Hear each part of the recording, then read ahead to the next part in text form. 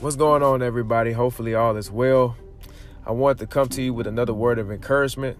And today's topic is just eye-openers for the youth. Eye-openers for the youth. As a teacher, a middle school and a high school teacher, I see a lot of things that are anti-Christ. I see a lot of things that shows that some people are lacking purpose and identity. And that is huge when it comes to living in this world.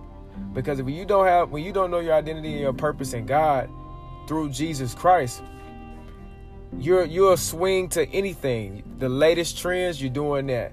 Whatever's the latest wave or what's popping, or we got the new drip, whatever's in style, whatever lingo you want to use, people cater to those things because it's a loss and lack of identity and purpose. So with that, it causes you to just flow with whatever the world tells you to do. For example, people just be having sex out of marriage like it's just like a normal habit. Like people they call it shacking up, Netflix and chilling. We just friends. You notice in today's term, they changed a lot of the definitions. Like today, friends, it could be anything from associates to prostitute and pimp. Like to, you know what I'm saying? And that's crazy because the devil wants that, knowing that it's going to separate you further and further and further away from God until you get to a point where you don't even want God anymore and you become a true committed child of the devil.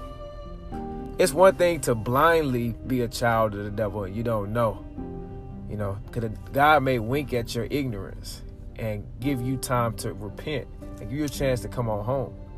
Or chances to come on home,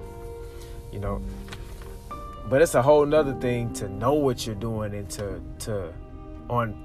purposely deny God, deny Jesus Christ, and say, "No, you good. You like being a child of the devil," not knowing that the devil is destroying you on the inside. Because yes, sin feels good for a season, but you gotta pay for that sin that you commit. And the wages of sin is death. And it's like people don't understand. Like, for example, when you having sex outside of marriage, your soul, you're giving away a piece of your soul to somebody else. Especially if you exchange semen or blood or spit, saliva. Man, you're giving away a piece of your soul. And your mind is going to be scattered. So now, every time you have sex with someone, you're merging with someone else and the people that they've slept with through soul ties. So if they had demons and unclean spirits in them, they coming to see you too. Speaking from experience, I've had this happen to me. You know what I'm saying? I made that mistake of opening that door unknowingly, thinking that I had to have sex in order to be committed to someone. But deep down inside, I wanted to wait. And the person I was with didn't want to wait. But I'm not blaming that person for, me making a decision to have sex, because I had to make that decision myself. But in that process, that person was dealing with depression. I didn't know that. You know what I'm saying? But I started to feel that depression and those suicidal thoughts, the overeating, all of that stuff because of the soul tie that came about because of the sexual encounter we had, you know what I'm saying, or sexual encounters that we had. So whatever they was going through came upon me, whatever I was going through came upon them, you know what I'm saying. And it takes the blood of Jesus Christ to break those soul ties. That's why salvation is so important, because of the spiritual aspect, because of the things that you can't see that's still happening. When you're sinning, demons, you're opening up the door to unclean spirits and demons. And Jesus Christ is the only person who could cleanse you of those spirits. He could break you from the bondage of sin. Right? Outside of God, you're a slave to sin. Outside of Jesus Christ, you're a slave to sin. Outside of the power of the Holy Ghost, you're a slave to sin. Meaning, you do things off of impulse. You can't help it. But Jesus Christ can save you. Jesus Christ can heal you. Jesus Christ can cleanse you and wash you as white as snow, so you're able to be who God created you to be.